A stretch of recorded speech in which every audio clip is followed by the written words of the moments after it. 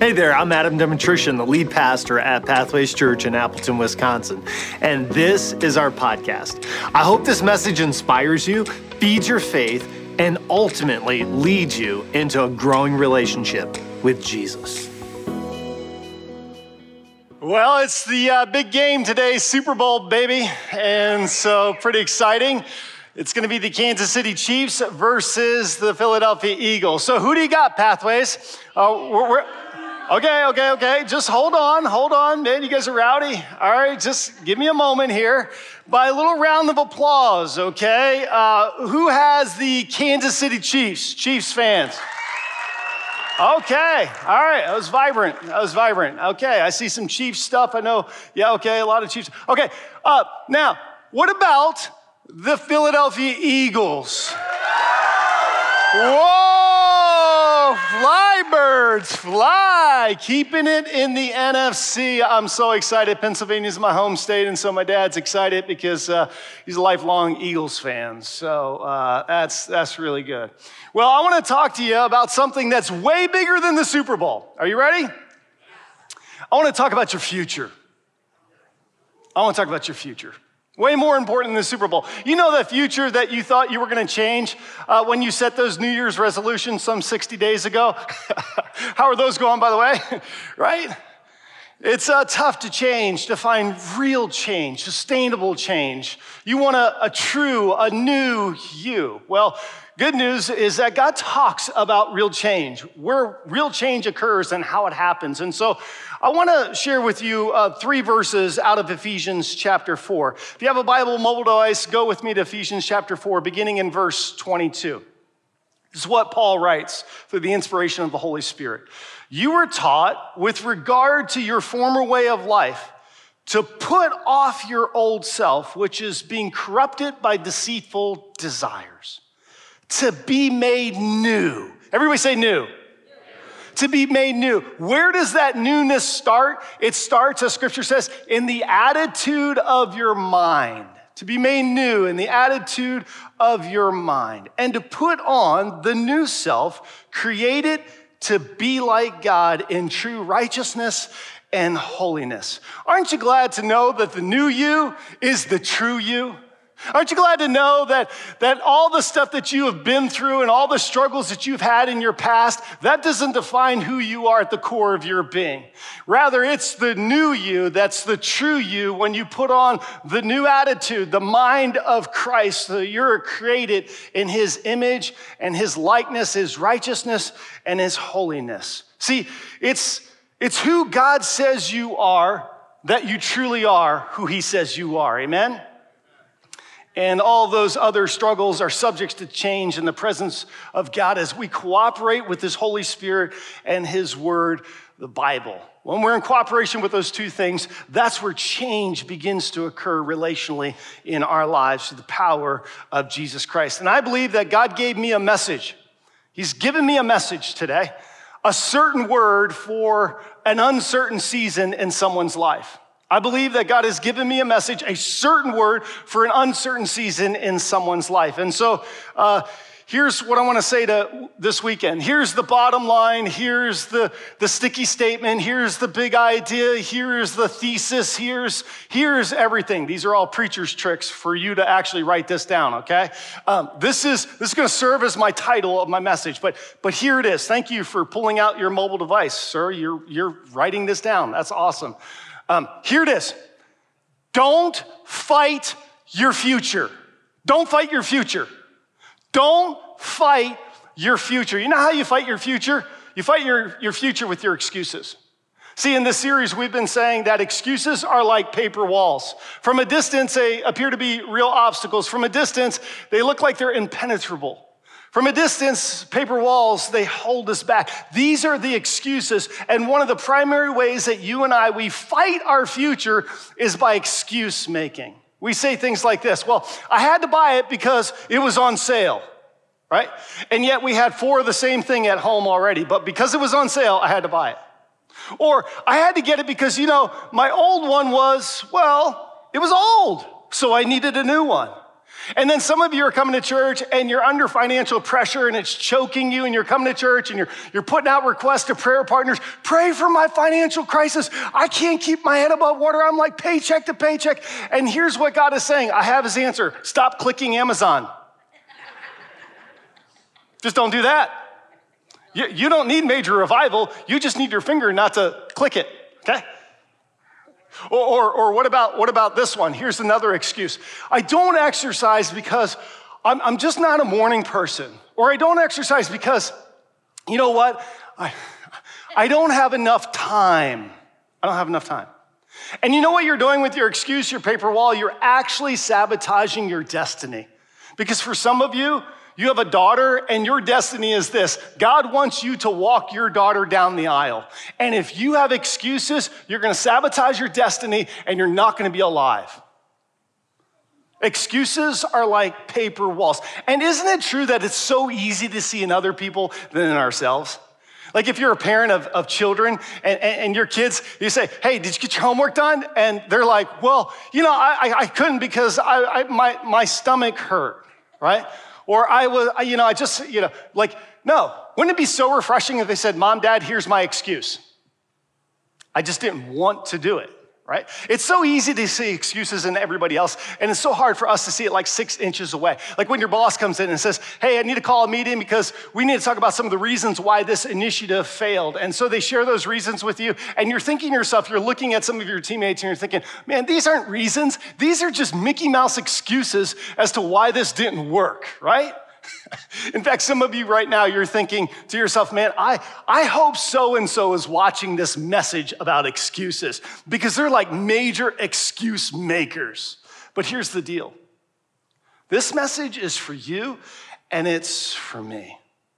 Because all of us, we're really good at justifying and making excuses that wind up fighting our future. The plan, the thing, the destiny, the goal in this next phase of our lives, in this next chapter, in this next season. So every person that, when I look at Scripture, has to understand that this new you is created in the image and the righteousness and the holiness of God, that they have to have this mindset because it's the mindset that helps them to bust through these paper walls. Everybody say bust through. We're gonna bust through. By the time you leave today, I'm gonna give you some practical ways in which you can bust through some paper walls, some of those excuses that are fighting your future.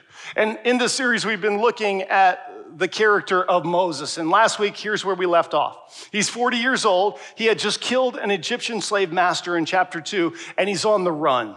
He went to Midian, he got married, he set up shop, he had a son, and now he's a shepherd. He's a foreigner in a foreign land, and he is on the run. You remember we said that it was a brick wall that he hit. It wasn't a paper wall, it was a brick wall. Why? Because he killed somebody.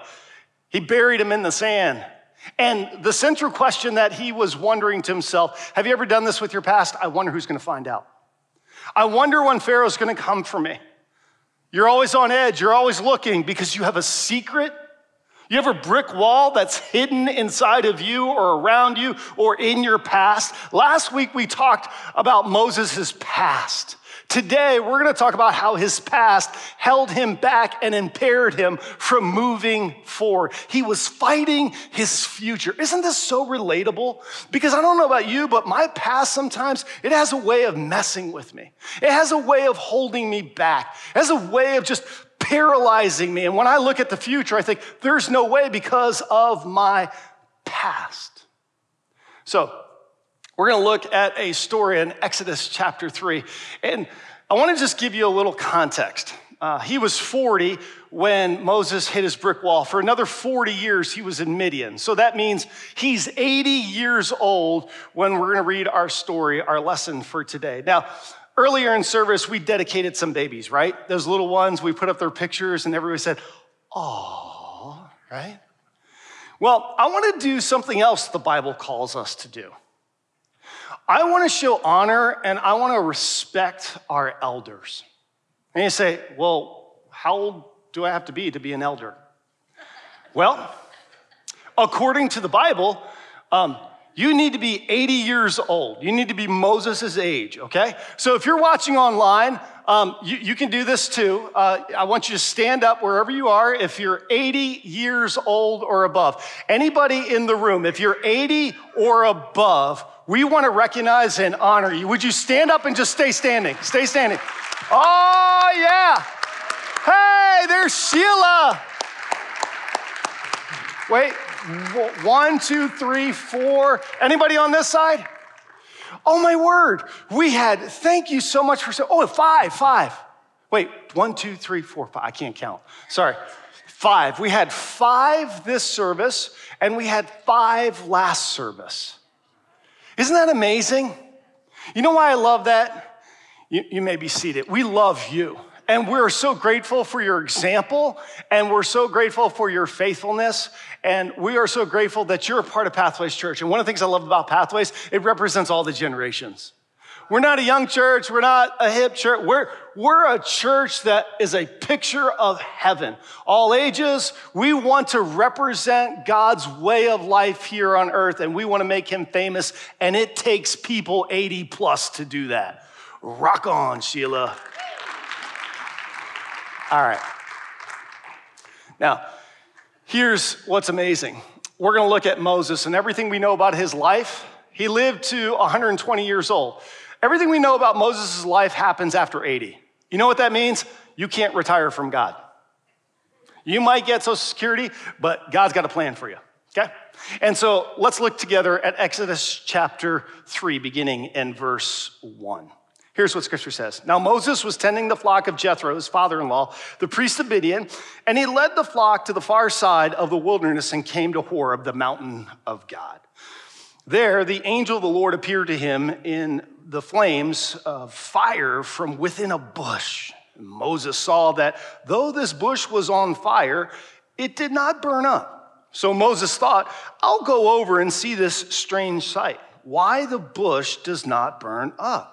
Well, when the Lord saw that he had gone over to look, God called to him from within the bush, Moses, Moses. And Moses said, here I am. Do not come any closer, God said. Take off your sandals, for the place where you are standing is holy ground. So Moses, in this instance, in Exodus chapter 3, God is going to share with Moses his future. God has a message for Moses, just like he has a message for you and me this weekend. God has a plan for Moses' life, just like he has a plan for your life.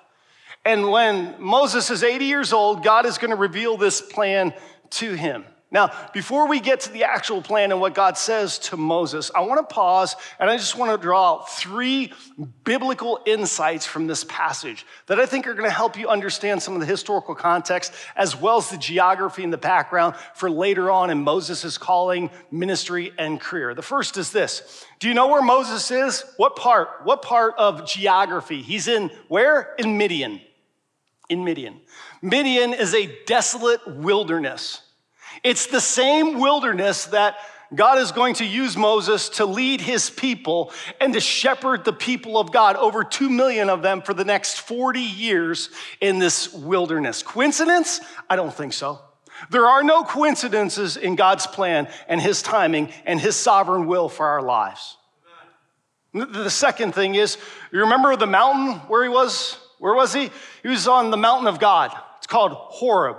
It's also known as Mount Sinai. What took place on Mount Sinai? Years later, this is where Moses received the 10 Commandments, the law of God. But before he could receive the law of God, he had to receive the call of God at the same mountain. And then the third thing, it was the fire, right? The bush was not incinerated, and there was this fire. Have you ever thought, why fire?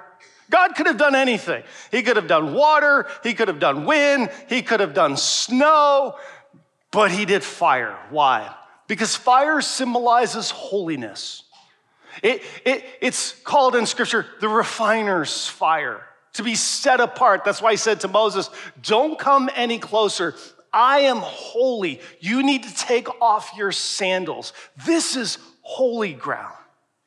Now, Fire is important when we come to realize that this is the first time in verse 5, if you look at verse 5, this is the first time that the word holy is in reference to God in the pages of Scripture. So we go all the way through Genesis, we come to Exodus chapter 3, and it's the very first time that God calls himself holy, set apart.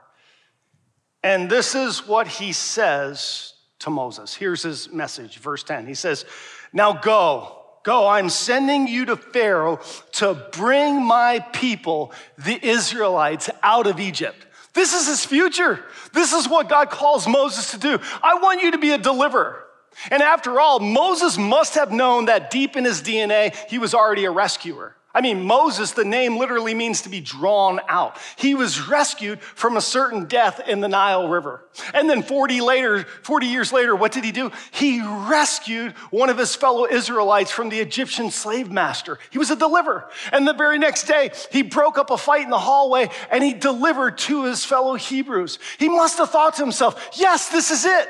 I no longer have to be shackled to my past. I no longer have to look behind me. God has destiny. He has a plan. He has a dream. I know I'm a deliverer. I'm made for more. And Moses says, yes. No. You know what Moses does?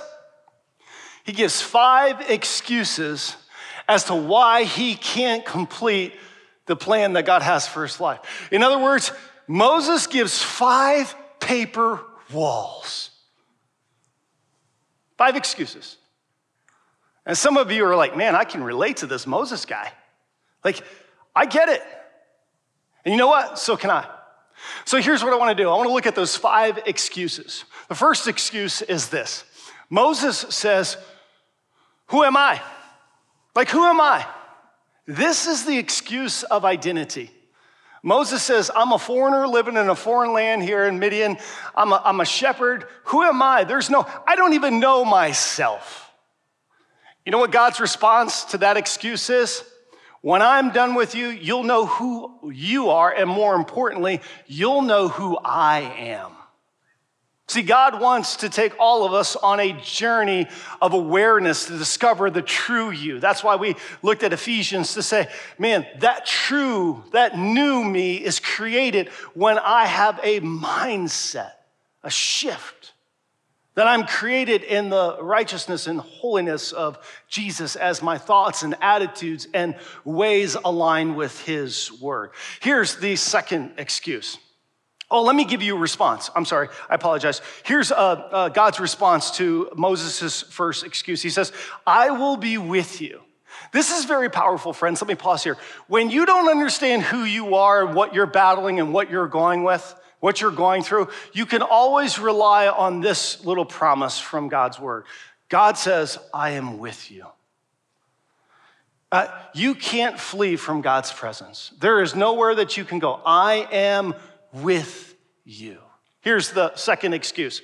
God hears this excuse from Moses. Who are you? If it's not the excuse of identity, then Moses raises the paper wall of intimacy. I don't know who you are, God.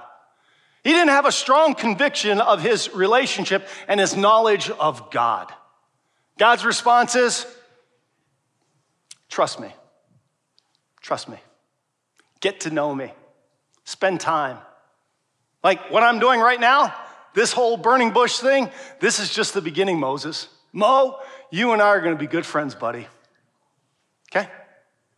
And more importantly, God gives Moses his name. Now, a name is a very powerful thing. A name speaks to not Moses' identity, but to God's identity. In verse 14, it's one of the most powerful verses in all of the Old Testament. This is what God says to Moses. I am who I am. That's his name. I am who I am. What does that mean? That means that God is historically present with Moses for the remainder of his life. I will always be present with you. I am the great I am. This is who you are to say to the Israelites, that the I am has sent me to you. See, what God was communicating in this cultural context and background is that the Egyptians had many different gods with lots of different names. And God says, I am the one true God, and I am who I am. I will be what you need, and I will be with you wherever you go. I will be your God. You can count on me. I am reliable. I am immutable. I do not change, and I am faithful to my plan for your life. Stop fighting your future. And this name right here, if you look at Old Testament scholars, this is the most important name that God gives to himself in all of Scripture. I am, he reveals to Moses, and that same promise is true for you. The I am is with you in your future. Listen, your future needs you more than your past does, friends. You can learn from your past, take all the lessons you can glean from your past by the power of the Spirit. Okay, I learned this about myself, and I learned this about myself. But listen, learn to give yourself grace. Be gracious to yourself by receiving God's grace around your past, and don't fight your future by putting up paper walls like Moses did. Don't do that. Here's the third excuse. It's the excuse of intimidation. Moses says, what if they don't listen to me? Like, what if the people, you remember God like 40 years ago when I tried to break up that fight between the two Hebrews, they said, are you our judge? Who do you think you are, Mr. Big Britches? I mean, that's not actually in the Bible, but rough translation. He was intimidated. Like, I got to go back and do this? Like, there's no way, God. What? You know what God's response is? I'll handle that. I'll take care of it. I got this. And do you know how he had this feeling of intimidation? He asks a pivotal question in chapter 4. Here's the question that God says to Moses. He says, what is in your hand? What is in your hand? And Moses responds by saying, a staff. A staff. Now, why is this significant? Well, if you read the subsequent verses there in chapter 4, God says to Moses, I want you to throw down your staff. And when he throws it down, it turns, it becomes alive. As he surrenders it, it's alive. It's like it becomes a living, nothing magical about the staff. It's just divine power flows through that staff. And then when he picks it up, it becomes this hardened staff again. But here's what's so interesting. This little experience, in my estimation, is one of the key turning points of the Old Testament. And here's why. Because the staff represented two things for Moses. First is influence. As a shepherd, this is what would push and pull the sheep. The second thing is it represented his income. He was a shepherd. But when he surrendered his influence and his income, God took his staff and it became the rod of God. After, if you look in Scripture, after this occurrence, it is no longer, Moses never references, nor does God ever reference Moses' staff as a staff any longer. It now is the rod of God. The very instrument that God will use to part the Red Sea, the very instrument that he will go before Pharaoh and he will touch the Nile and it will turn to blood, the very instrument that he will hit the rock and water would flow to create provision for those 2 million Israelites as he led them out of Egypt. It was the rod of God. So let me ask you, what's in your hand? What has God placed in your hand that if you would surrender it, it would become alive to him and his divine influence and his power would flow through your life? What is it? That God would transform and say, I have a plan. I know your next 40 years. I know your next season. Get beyond your excuses. And I will use what's in your hand for my kingdom, for my glory, and for the benefit of a lot of people. And Moses heard this, and he immediately thought to himself, here's his fourth excuse. He said, but God, I've never been a good speaker.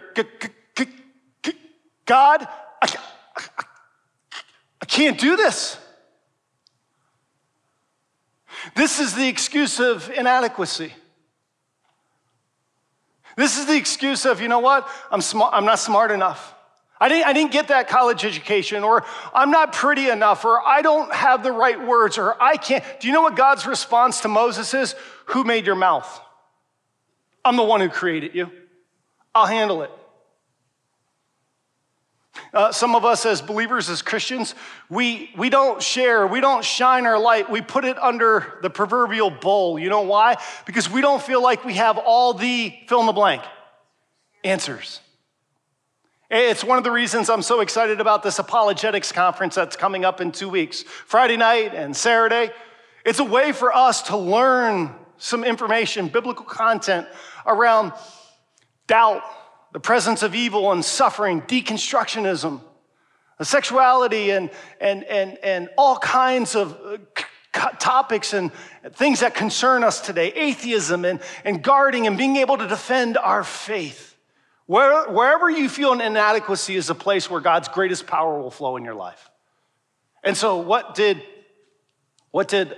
Moses do? How did he respond? Well, he followed it up with a fifth excuse. And here's what he said.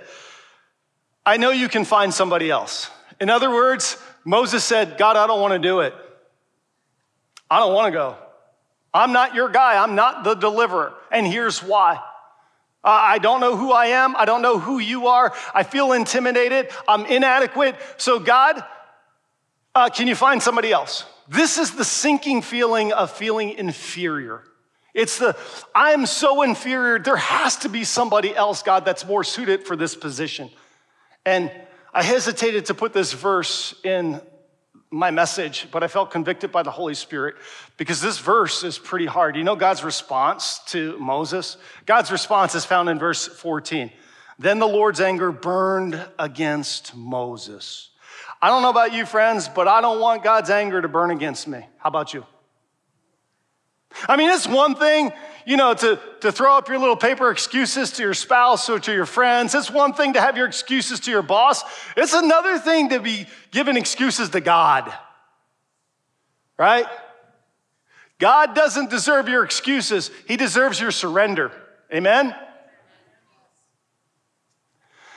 So God says, okay, I'm angry at you, so here's what I'm going to do. I'm going to give you your brother Aaron, who's a Levite. I know he can speak well.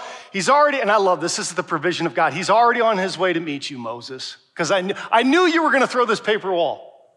And so I have something for you. Before we launched this series, a couple weeks before, I shot a little video downtown Appleton. And I said, hey, how about you share this, invite a friend? And I said, also drop in the comments, let us know some of your excuses. And so here are a couple things that you told us on social media. One of your excuses was eventually. Eventually, I'll get to it. Eventually, I'll get to it. Kind of a paper wall. Or what about this one? Not good enough. There's no way I'm not good enough. Similar to Moses, right? I don't even know who I am. There's no way I can do this. I'm not good enough to what you're calling me to do and who you're calling me to be. Or here's another one. It's just not worth it. Have you ever been there? It's not worth it. Like this marriage, this family, this job, it's just not worth it. It's too much, it's too hard, and it's not worth it. And I'm too dysfunctional and I'm too broken. That, my friends, is an excuse. Or I'm too old. I'm just too old. Somebody said, I'm too old to start over. How old was Moses when he heard this? 80. You're not too old. There's only 5 of you here at this service that could actually use that excuse. And you still can't because he was 80.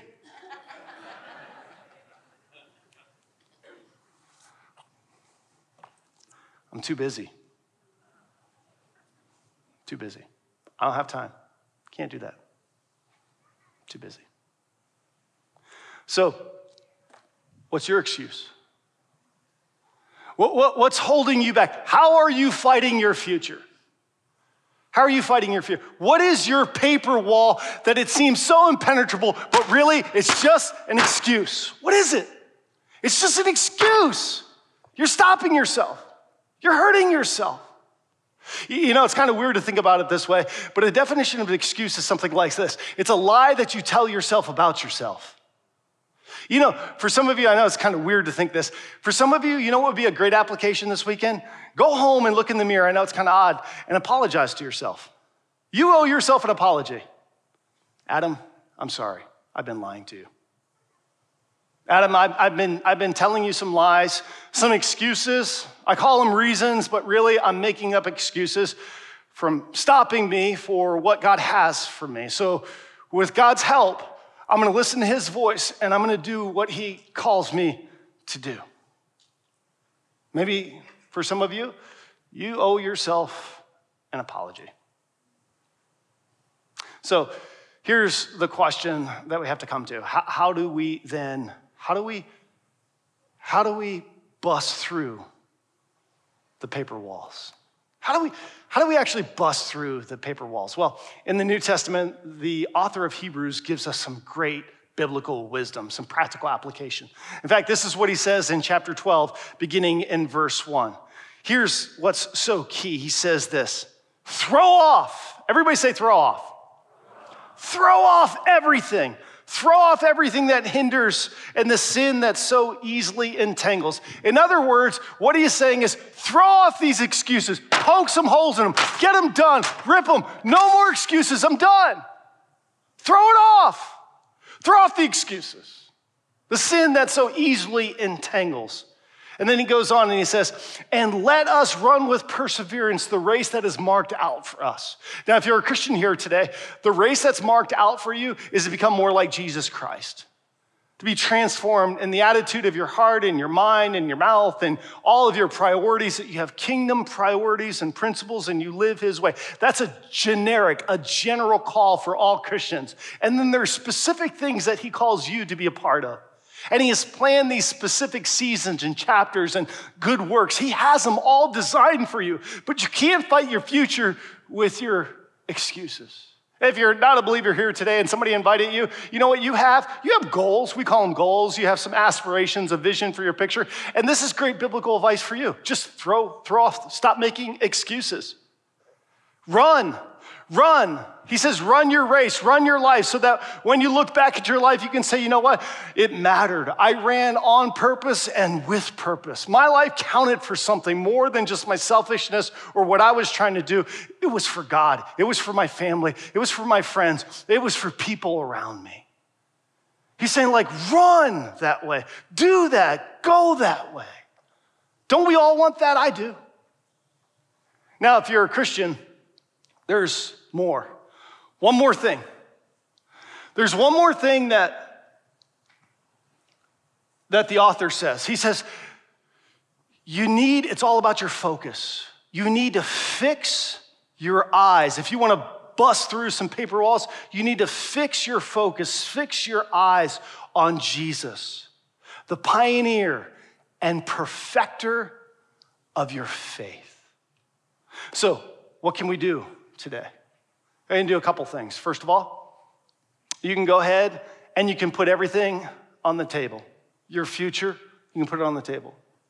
The future of your children that you're so concerned about, the future of your finances, the future of your relationships, the future, you just put everything out there.